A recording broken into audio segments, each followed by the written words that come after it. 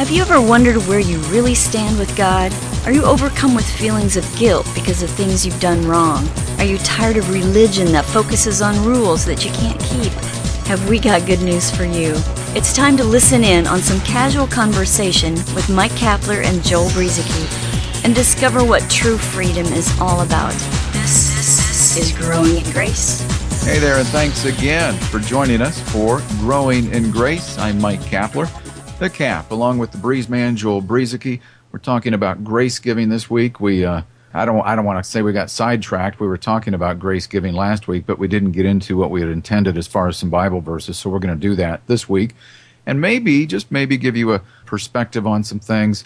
Not trying to tell you how to think, just trying to give you a perspective on some things that in a way that maybe you hadn't thought of before. So I'm looking forward to it. How about you, Joel? No, yeah, me too. That's the beautiful thing about just having a conversation, like this, is that no one's trying to tell anybody what to think or how much to give or how to give or what to give. We're just having a conversation here, and we're thankful that you're along with us. And if the stuff we say resonates with you, well, that's great. And if not, well, then that's great too, because if you agree with everything that we say here, you're probably in pretty big trouble because we're just two ordinary average guys who don't have all the answers. I don't always dot all my I's, don't have all my T's crossed, and I have a lot of rough edges myself in life, and that's all right. We're just getting along, and we're more than getting along, of course, because God's grace is so deep and so rich and so powerful that even though we don't have all the answers, don't know everything, probably the more answers we have, the more questions we end up having. That's great, because our sufficiency isn't in having all the right answers, but it's in the person of Jesus Christ. It's in God himself. And so here we are, just talking out this grace life, man. So what you're saying is, not only do we not have all the answers to the questions, we don't even have all the questions to the answers yet. Man, yeah, that's right. There's more questions. There's always more questions. And I think that's a sign of maturity, too, a person who asks more questions than they give answers. And I'm not just saying that either. I think that's probably true. Yeah, it could be, Joel. I know grace has definitely changed my perspective on a lot of things. On things that I used to be pretty dogmatic about. Sometimes I just put things on the shelf and leave them there for a while. Yeah. Oh, yeah. Well, hey, we were talking last week about just examples. I gave a few examples of how we can't just arbitrarily pick a certain number or percentage of what a person should give. And I had thought of another example, and this is not a very ordinary one necessarily. Well, yeah, it's not an ordinary one. But, Cap, you remember Rich Mullins, the Christian singer? Sure. Awesome God. Yeah, our God is an awesome God, and Creed, and so many other great things. In 1997, in September 97, he was in a car accident and died. Well, I had watched a video where people were talking about Rich's life. Somebody had asked Rich how much he gave away, how much of his money he donated to other people, to various causes, and Rich said, I don't know. He said he didn't even know. And what do you mean you don't know? And I can't relay the story perfectly, but Rich he was an artist, a singer, a songwriter, and songwriters in Christian music don't necessarily get really, really rich like millionaires, but they can make a lot of money, especially when they sell songs like Rich. Some of Rich's songs were pretty big sellers, were pretty big hits. But anyway, however much money Rich made, he said what happened was there was this board of elders somewhere. They found out what the median income in the United States was for any given year. And this particular year, they were talking about the median income was $24,600 that year. So Rich said that's the income he received. Everything else was donated to charities, was donated to other things. I know that Rich had a passion for American Indians. He liked teaching music to them, and I think a lot of the money went to that, and whatever they had decided to give the money to. But so there's Rich making $24,600, yet he making, from royalties and everything, he probably made a whole lot more money than that. But he never saw any of it. He didn't care. He just wanted to give the rest of it away. And so, anyway, I thought that was a pretty neat story. And again, we're not saying that's for everybody. It's just one example of giving with one particular Christian. Yeah, and that was his passion. That was his heart, and maybe that's why God nicknamed him Rich. You know what? Because his real name is Wayne. Really? Yep. See, there you have it. His middle name might have been Richard or something like that, but when he got into the Christian music world, they wanted to call him Rich. He said all his friends called him Wayne because that was his name, but in the Christian music world, they called him Rich Mullins. Interesting. Yeah, maybe it had a better ring to it. I don't know, but maybe so. Hey, Joel, in 2 Corinthians chapter 9, I think it's sort of a cornerstone verse when it comes to the subject we're talking about with giving under this new covenant. I'm going to read this verse, and then we're going to talk about maybe some things before the verse and some things after it. Paul said, "So let each one give as he purposes in his heart, not grudgingly or of necessity, for God loves a cheerful giver." That's sort of a guideline for giving under the new covenant as opposed to the old that we've talked about over the past month or so. Some interesting things to point out here in 2 Corinthians chapter 9. First of all, as we don't have to read every verse here, but as we start out looking at the first part of chapter 9, 2 Corinthians, Paul is talking to the church, to believers, about supplying needs for other believers, for other people. And so I think that's an important thing to understand as we go through this chapter. I mean, yeah, because Paul talks, he talks about reaping and sowing and reaping here. He talks about that. But again, as we've talked about many times on this program, look at what he's talking about. Who is he talking to? What's he saying? What's his overall point? And again, we have to go beyond just picking out one or two verses. And as you say, Cap, he's talking to people about supplying the needs for other people. So he says, but this I say, he who sows sparingly will also reap sparingly, and he who sows bountifully will also reap bountifully. And so what people do, they pick out that verse and they go, oh, you know what, if I sow a lot of money, or if I sow a lot of material things, then God will, I'll reap many material blessings, many financial blessings. But again, let's look at this in the context of what he's saying. He who sows sparingly will reap sparingly. He who sows bountifully will reap bountifully. Well, what is it that's being sown? And most importantly here, what is it that's being reaped? What's the benefit here?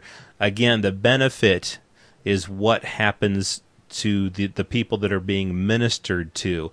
If you will sow bountifully to help other people, to minister to the other saints, then they will reap bountifully. You'll see good things come out of that for the other people. This isn't a selfish type of thing. He's not saying sow your seed, sow your finances so that you can reap some good things out of that from God. No, he's saying be generous to other people so that they will reap many good things. Yeah, and again, going back to the first part of the chapter, Paul is saying, look, I want to write to you about this because you believers there, you have made a plan to provide a gift to other believers. And so he goes on to talk about that.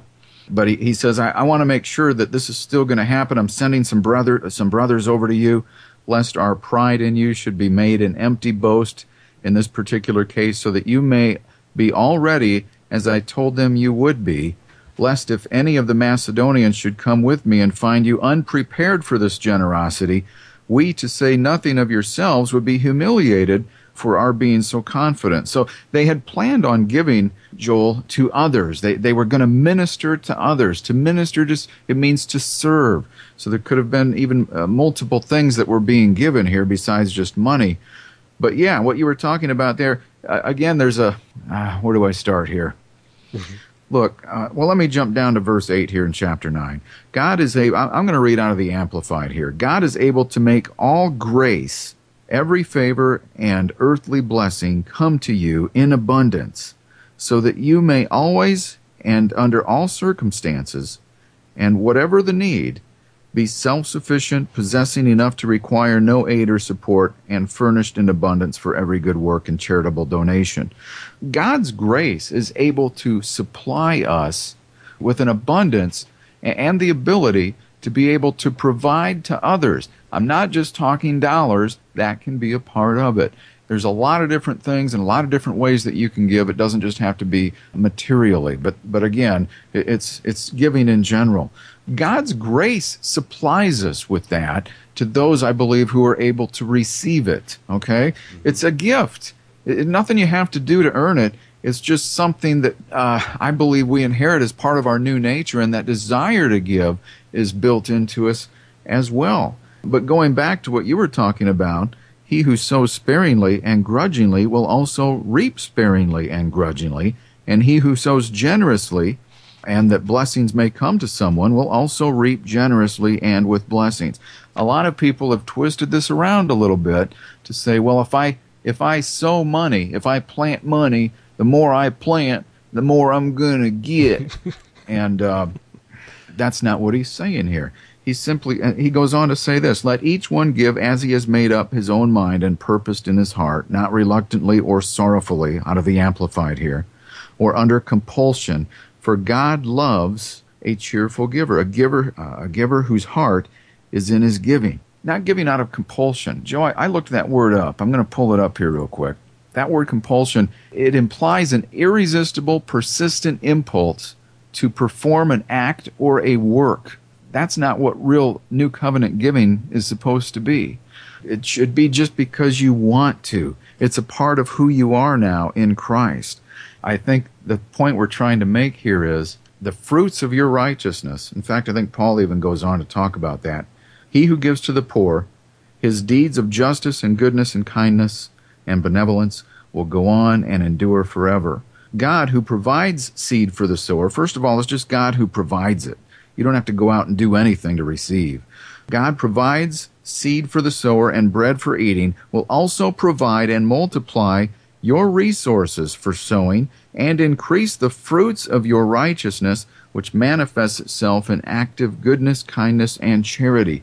So the reaping and the sowing, what takes place here is that you sow, you give, you minister to people, you provide them out of your abundance. If you have it, then good things come out of that. The blessings aren't what comes back to you because of your sowing. The blessings are what takes place in the lives of those people who are receiving what you're giving.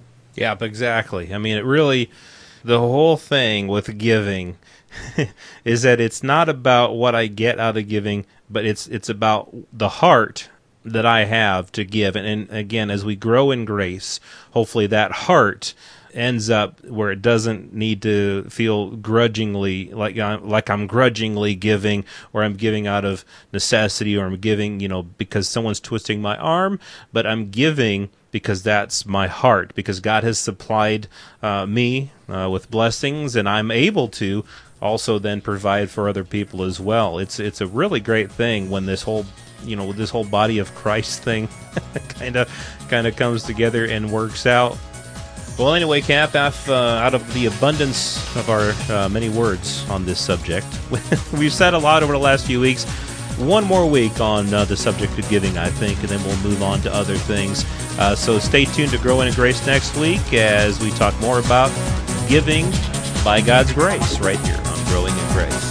This has been Growing in Grace with Mike Kapler and Joel Brieseke, heard weekly on Gracewalk Internet Radio and other online sources around the world. To access hundreds of past programs, visit graceroots.org. Share it with a friend and listen again next week for more Growing in Grace.